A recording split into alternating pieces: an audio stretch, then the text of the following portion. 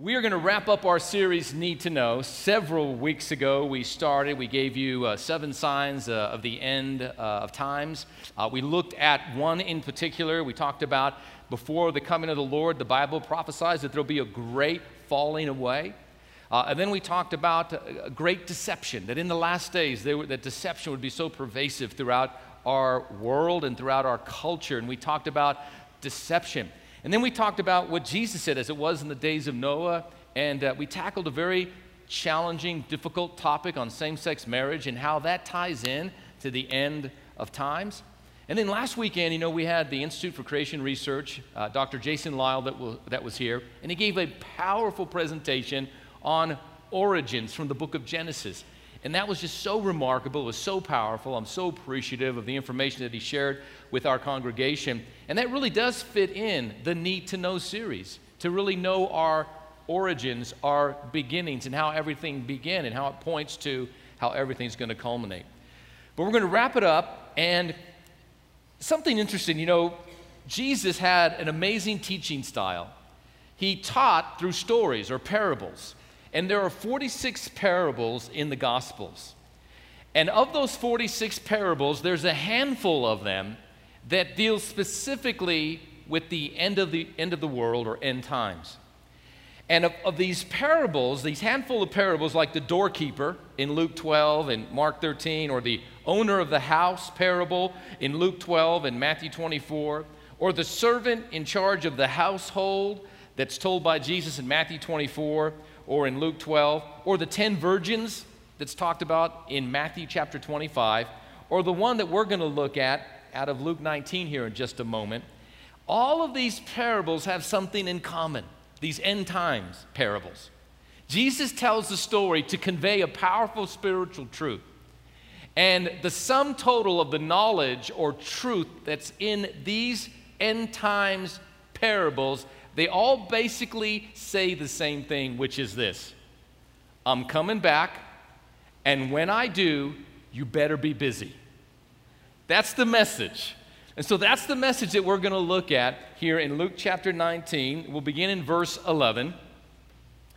And as they heard these things, he added and spake a parable, Jesus did, because he was nigh to Jerusalem, and because they thought that the kingdom of God should immediately appear. He said, therefore, a certain nobleman went into a far country to receive for himself a kingdom and to return. And he called his 10 servants and delivered them 10 pounds and said unto them, I want us to read these last 4 words out loud together, occupy till I come. But his citizens hated him and sent a message after him saying, we will not have this man to reign over us. Let's pray. God, we thank you that we're here today in your house worshiping you. Lord, I thank you for every person that's here. They're supposed to be here. It's no coincidence. And I thank you for those that are tuning in live video streaming, that, Lord, they're going to hear a message that the Holy Spirit will breathe life upon, and that they will take to heart, and they will be challenged. And that, Lord, we will make some changes and adjustments in our lives as a result of this message. So I pray and ask humbly for your blessing and grace to be with me and upon this message today. In the mighty name of Jesus I pray. Everyone said, amen. So in this parable, there's a spiritual truth that Jesus is wanting to convey. So what are some of the important aspects of this story? Well, there were 10 servants. You and I represent those servants. Each servant was given by the nobleman, which represents Jesus, a pound. 10 servants, 10 pounds, 1 pound per servant. A pound in the day of Jesus totaled about 3 months' worth of wages. So figure what you make every month and times it by 3. That was a large sum of money that he handed to each of his servants. And then he said, I'm going to go away for a while, and I'm going to come back. You don't know when I'm going to come back. But when I come back, I'm going to hold you accountable for the pound that I gave you. And you better have increased it. I want you to occupy till I come. And that's the core message In this particular end times parable, Jesus wants us to do something in the meantime, between now and when he comes. He could come tomorrow. He could come next week. He could come next year. He could come in 10 years, or he could come in 100 years. We don't know the day. We don't know the hour. We're not supposed to know the day or the hour. Now, the Bible has a lot to say about the end times and the rapture of the church and the second coming, and how does the rapture differ from the second coming? Well, at the rapture of the church, Jesus comes for his saints. At the second coming fulfilled in the book of Revelation 19, 20, 21, he comes back with his saints. So there's a time he comes for us, that's the rapture. 1 Thessalonians chapter 4, verse 13, for the Lord himself shall descend from heaven with a shout, with the voice of the archangel and the trump of God, and the dead in Christ shall rise first, and we which are alive and remain shall be caught up together with them in the air to meet the Lord, and so shall we ever be with the Lord. Wherefore comfort one another with these words. So the Bible talks about the rapture of the church, and we can talk about, well, are we pre-trib, are we mid-trib, are we post-trib? I happen to be pre-trib. You might be different.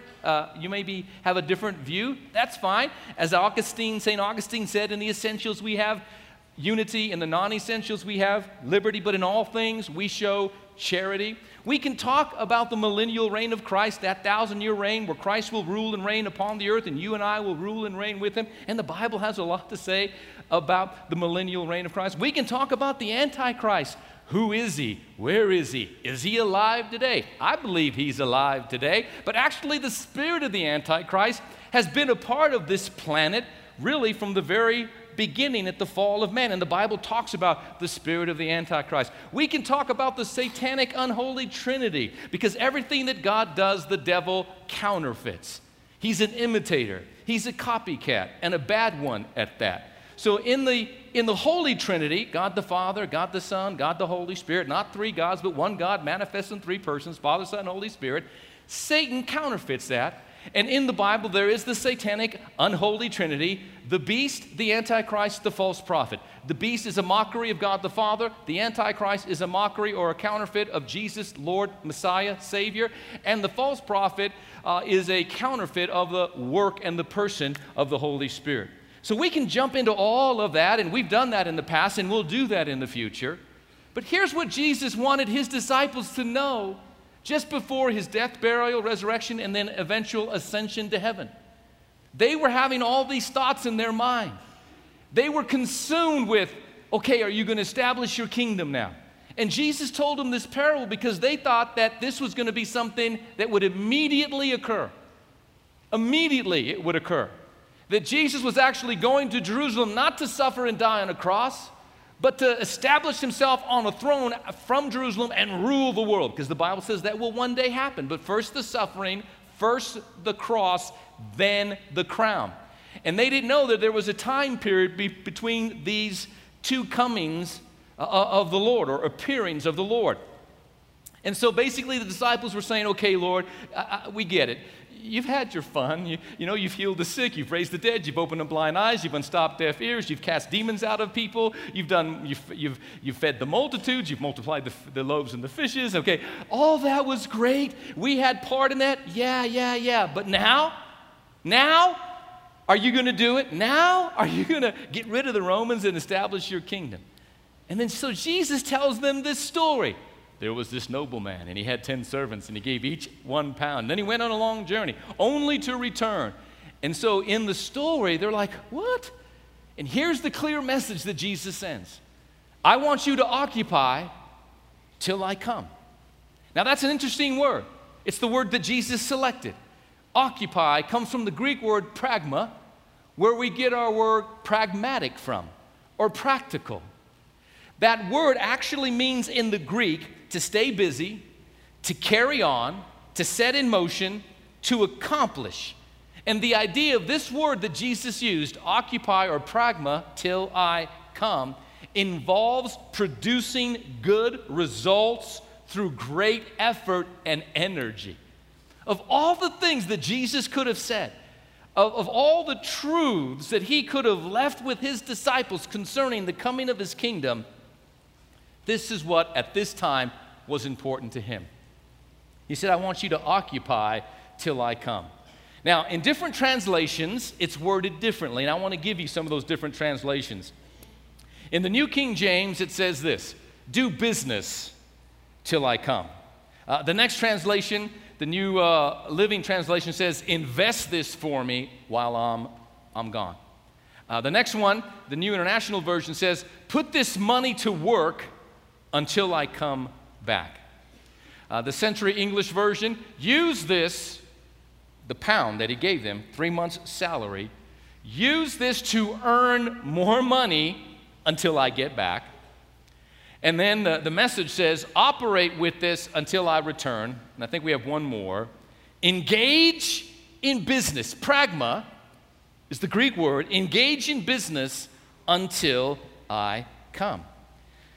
So in these last days, what is Jesus expecting of you and of me? He wants us to possess an occupier's mentality. What does it mean to have an occupier's mentality? Well, the word occupy in the English means to possess, to control a place by military invasion.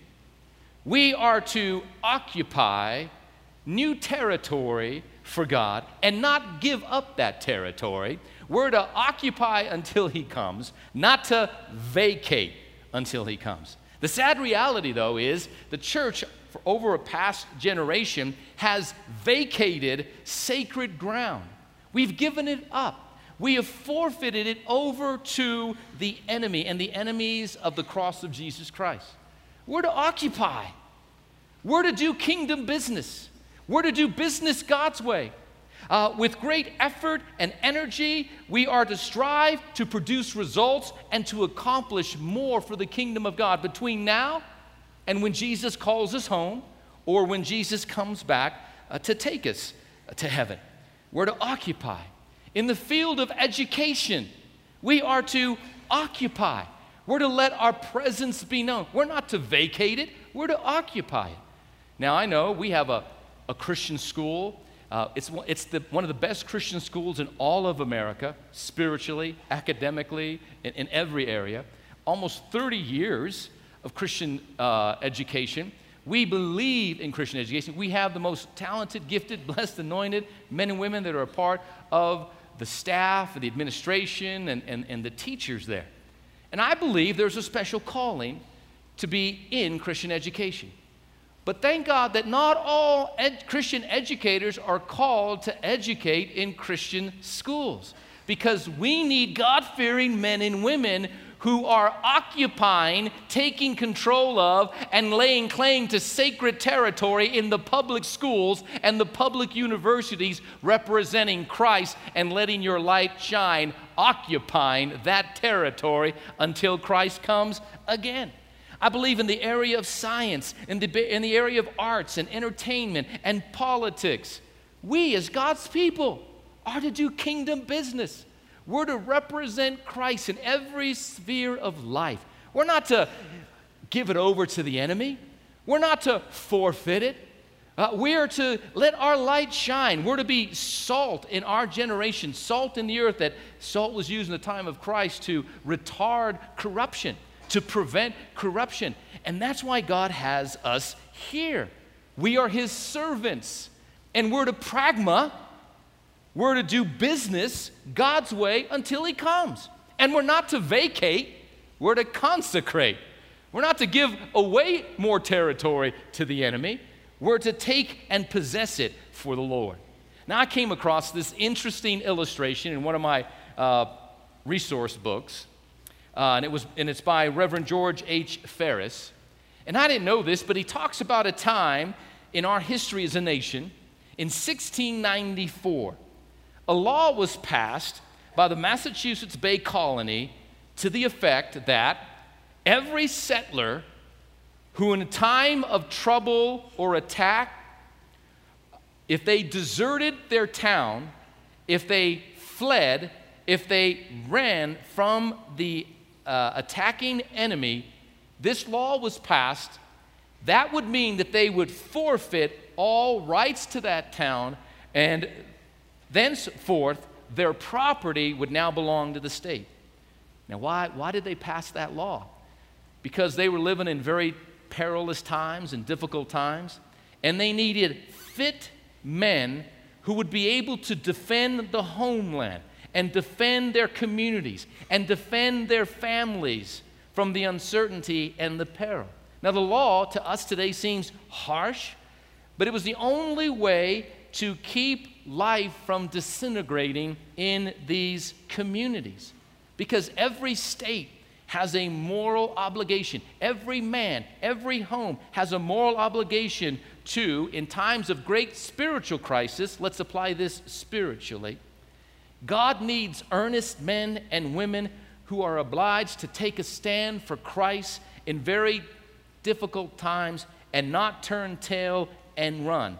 Because God does not want us to vacate. He wants us to occupy until He comes. He wants us to do business until He comes. So of all the things that Jesus could have told His disciples to do, He could have said in this parable, I want you to pray until I come.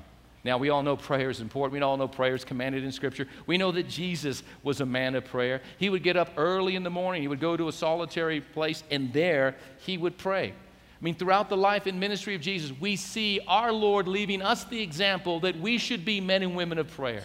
The Bible even says that we're to pray without ceasing. But Jesus didn't say, I want you to pray till I come. As important as fasting is, and the Bible encourages and admonishes us to fast. And there's a great spiritual benefit that's derived from in our lives whenever we set aside time to seek the Lord and pray and fast. But Jesus didn't say, fast until I pray. He didn't even say, do battle until I pray. And we all know that we are in a spiritual battle and that we're to put on the whole armor of God. And in Ephesians chapter 6 talks about that, and we understand that. But He didn't say, do battle until I come. He didn't even say, I want you to protest. I want all my people around the world to protest until I come. I believe at times we should protest. I believe that we should get together and do a march for life. There are times that we need to let our voice be heard. I remember when I was a singles pastor in our former church in Albuquerque, we were all radical and on fire for Jesus. And so I wanted to get all the singles ministry people together to go protest out in front of a pornography shop there in Albuquerque, New Mexico, on Manal and San Mateo. There's a porn shop there. And this was like 30 years ago, right? A long time ago. So I called all the single people. I said, hey, let's all show up Saturday, and we'll bring our Bibles, and we'll stand out in front of this porn shop, and we'll pray, and we'll make every man that's driving into that parking lot that day feel the shame that he should feel upon his life. And we turned away a lot of business that day. And amongst that group of singles was my wife-to-be that I didn't really know at that time, Gloria. And I thought, wow, where'd you meet your wife? Out in front of a porn shop? That just doesn't sound right.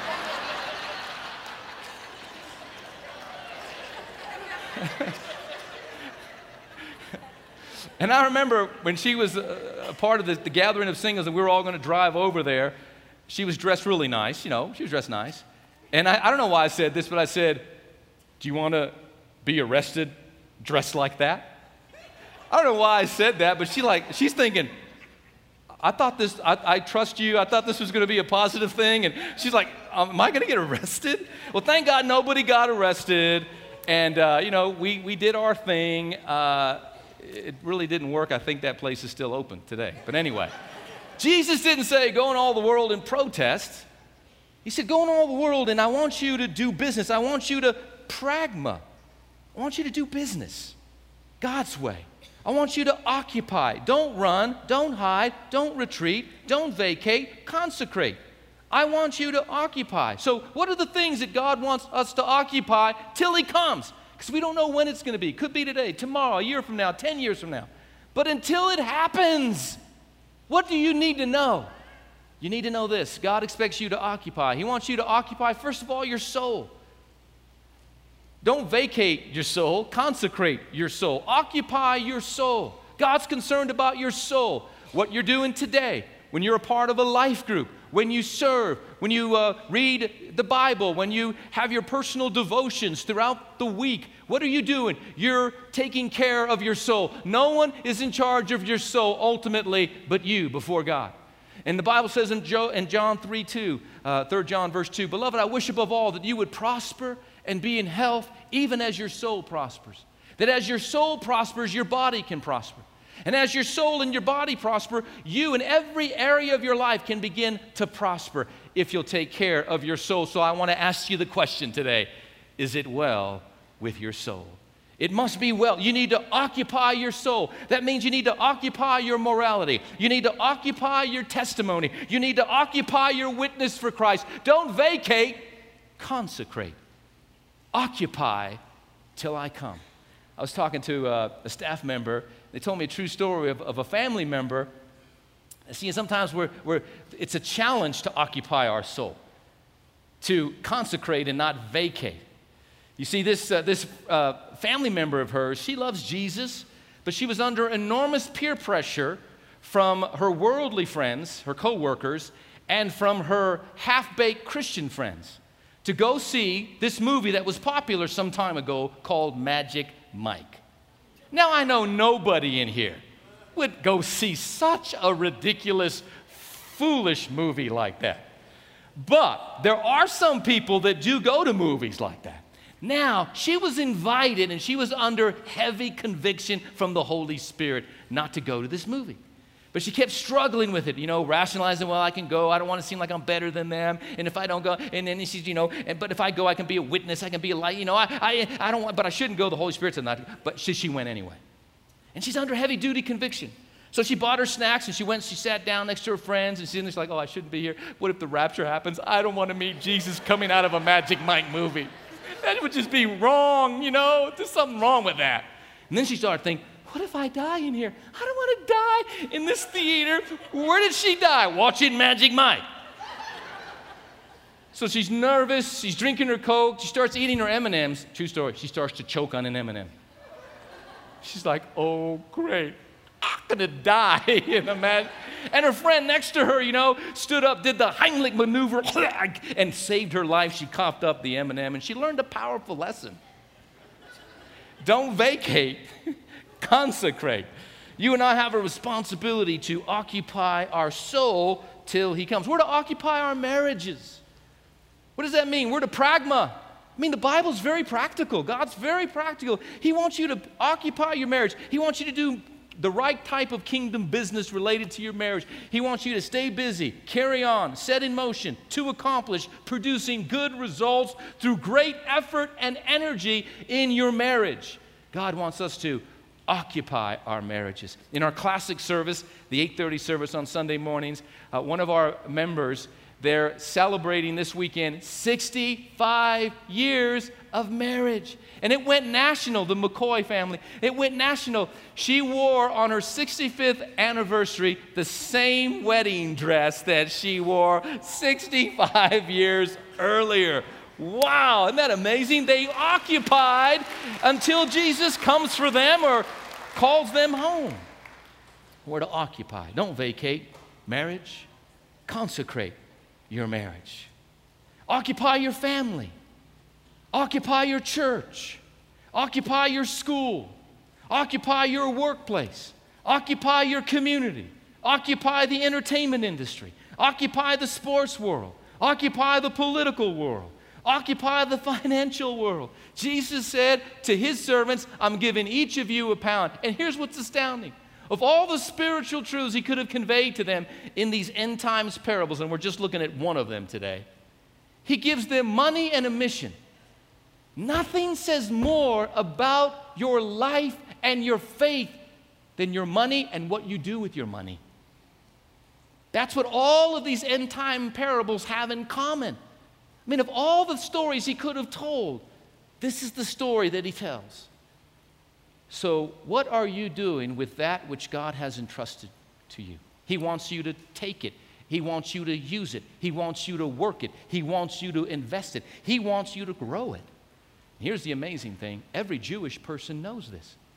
But our Gentile side of the thinking of our mind doesn't allow us to grasp this. Somehow we equate money with evil. People say, well, money's the root of all evil. The people that say that don't have it. And that's not even what the Bible says. It's the love of money that's the root of all evil. Anything that you love more than God can become a root of evil in our lives. But Jesus said to his servants, I'm giving you £1 each. I expect you to do. If you read the rest of the parable, because we didn't have time to read the rest of the parable, when he returns, he held each of his servants accountable. And those that produced more, he verbally praised and rewarded. And the one that did nothing with that which was entrusted to him, he called him a wicked and lazy servant. That's not what we want to hear on that final day. Either when we go to be with Jesus or he comes to receive us into his eternal kingdom, we don't want to hear him say, you wicked and lazy servant. We want to hear him say, well done, thou good and faithful servant. So I want to give you the Hebrew business model. The Hebrew, from the book of Proverbs, here's the spiritual lessons that God drilled into his people. And they grasped it and they understood it. As I give you the Hebrew business model, I want you to think in your mind of Nehemiah. He's a guy that occupied until he came. He had that occupier's mentality, okay? And what caused Nehemiah to be so successful?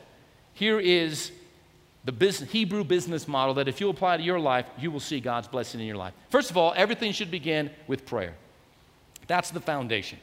The Bible says in Proverbs 16:3, share your plans with the Lord. That means talk to him. That's prayer. Share your plans with the Lord, and you will what? So everything begins with prayer. Nehemiah's incredible feat of rebuilding a wall in 52 days that had been torn down for 140 years, it began in the first 2 chapters with intense prayer, repentance, renewal, and commitment to the Lord.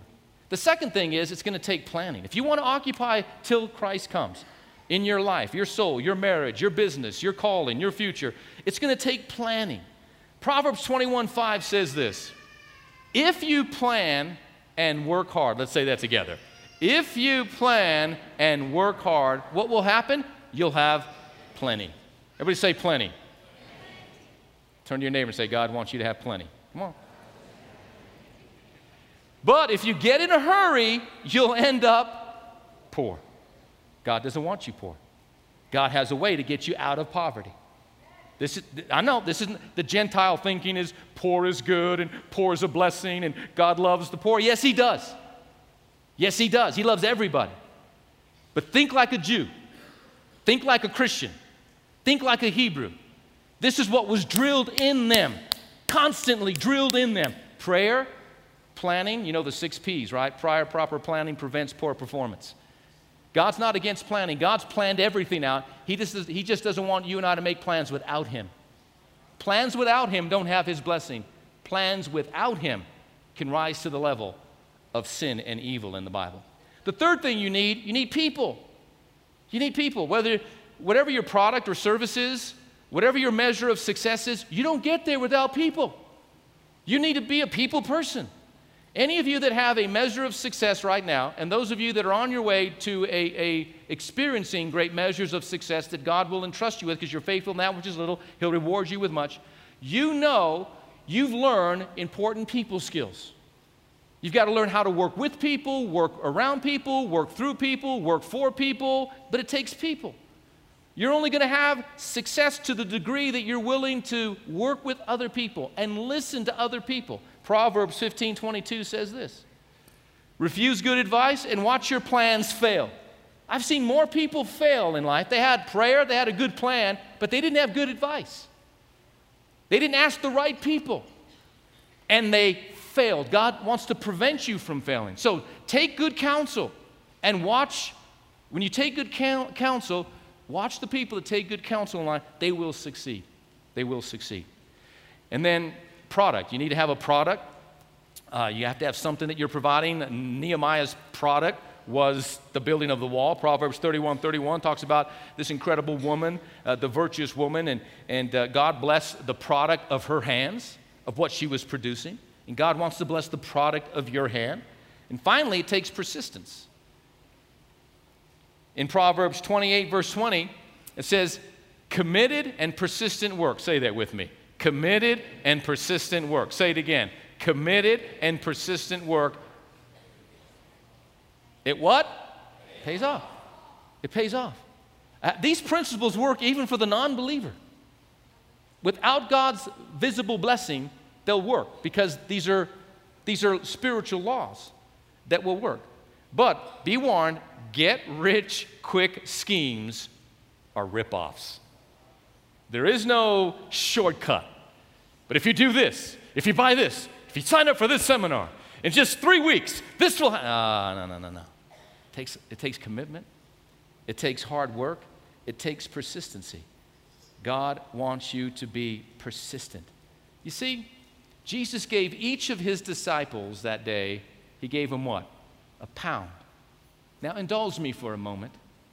A play on words. Jesus has given you a pound. And every day of your life, you need to pound the pound. You need to pound the pound. You need, with commitment and persistency, you need to pound the pound. You know, we're all amazed when we look at that incredible sculpture of Mount Rushmore there in the South Dakota Black Hills. This project began in 1924. Gutzon Borglum had this vision of sculpturing the face of George Washington, Abraham Lincoln, Thomas Jefferson, and Theodore Roosevelt. This was a 6,000-foot granite rock mountain, Mount Rushmore.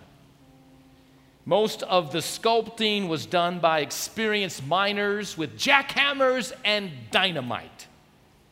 They had to remove 400,000 tons of outer rock to accomplish this, cutting within just 3 inches of the final surface. When Borglum died in March of 1941, his dream of the world's biggest sculpture was not yet completed. His son Lincoln actually completed it in October of that same year, some 14 years later after it had begun. And then the finished product, which is a feat untold, absolutely amazing. They had to keep pounding, jackhammers, dynamite, chisel. God wants us to occupy until he comes. We all have a Mount Rushmore that God's assigned us to. The Mount Rushmore of a godly whole marriage. The Mount Rushmore of raising godly kids. The Mount Rushmore of being a success in the kingdom of God and being good at what God's called you to be and prospering and taking the little and making much out of it to be fruitful and multiply and replenish the earth, to fund the cause of Christ, to go in all the world and preach the gospel, that whatever God has assigned you to, every day you pound away and pound away and pound away.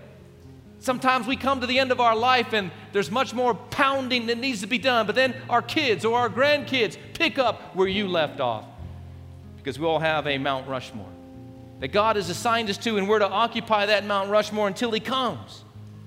But not only do we have a Mount Rushmore, but you and I are God's Mount Rushmore. And God takes the hammer of his word and he pounds away and he chisels away everything in me and everything in you that doesn't glorify him, until that final day when you and I, Romans 8:29, God's ultimate purpose for your life, that you and I would be conformed to the image of God's dear Son. And so God is chiseling away. My son introduced me to a song some time ago by DJ Official. It's a rap song called Chisel Me God. Oh my goodness. I listened to that thing like 20 times straight. Chisel me God. Chisel me. It ain't gonna be easy, but don't spare the rod. Chisel me God. I'm like, whoa man, this thing rocks. You gotta look it up on iTunes or Spotify. Chisel me. That's your homework. Chisel me. We're all going to go home in our cars. Boom, boom, boom, boom. Chisel me, God. Don't spare the rod. Man, they'll fire you up. I mean, the words are absolutely incredible. But God's not finished with you yet. There's still more of Jesus that others need to see in you and me. So we can't vacate. We got to consecrate. I want you to stand to your feet, church. I want to go into this worship song. And I just want us to have a moment of consecration. Maybe you've vacated. Maybe you've ran. Maybe you've given up some ground to the enemy. But I know the Lord today is going to give it back to you. His word to you is going to be pursue, overtake, and recover all. So let's just take this moment, not be in a hurry. Say, Lord, have your way in us. Chisel me, God. Break away the things in my life that aren't pleasing to you. Maybe you need to make your way to the altar. Just you and God have a spiritual moment. The altar's open. Let's just let the Holy Spirit move for the next few minutes. Thank you, Lord. Thank you, Lord. Your grace and mercy. The power of your Holy Spirit. Conforming us to the image of Christ. My comfort and shakes. Speak to us, Lord. You'll never break your promises. Help us to occupy until you come. In my sorrow and Thank you, Jesus. sin, you were right there. Thank you, Lord. You always have been. Give ourselves to you, Lord. Give our marriages to you, our families, our future. I will be still and know you are God. Help us, Lord, to occupy until you come. I will be still and know you are God. Thank you that you're working on behalf of your people today, Lord. I will be still and know you are God. Ground that has been lost shall be recovered in Jesus' name. I will be still and know Thank you, Lord. you are God. Spirit is moving in this place right now. And when I lost all control, We give it all and over to you, the Lord. unknown Surrender weighs to you. heavy on, We surrender to you now in Jesus' name. God, you're still on the throne. You always have been.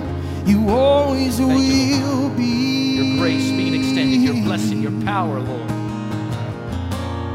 So I will be still and know you are God. There's more of you that need to be at this altar. There's just something spiritual, like a breakthrough. I will be still and know you are God. Something that's been blocking your way can be removed. The hindrances. Thank you, Lord. I will be still In the and chapel, know make your you way are to that altar. God. The Lord's going to meet you there. The Lord's going to give back to you that which has been stolen by the enemy. Still and know It's you coming are back God. sevenfold, good measure, pressed down, shaken together, and running over. That which has been stolen shall be recovered 7 times, the Bible says. Thank you, Lord. Thank you for your grace and your peace being multiplied in the hearts and lives of your people. Thank you for marriages that were on the brink, God, are going to be restored. They're going to be repaired. Those, Father God, that were feeling as though they were hanging by a thread, Lord, I thank you that, Lord, the strong arm of the Lord has got a hold of them, Lord. And they're going to make it through the storm. They're going to go over to the other side. They're going to experience your grace and your blessing, Lord, because we want to be busy, Lord.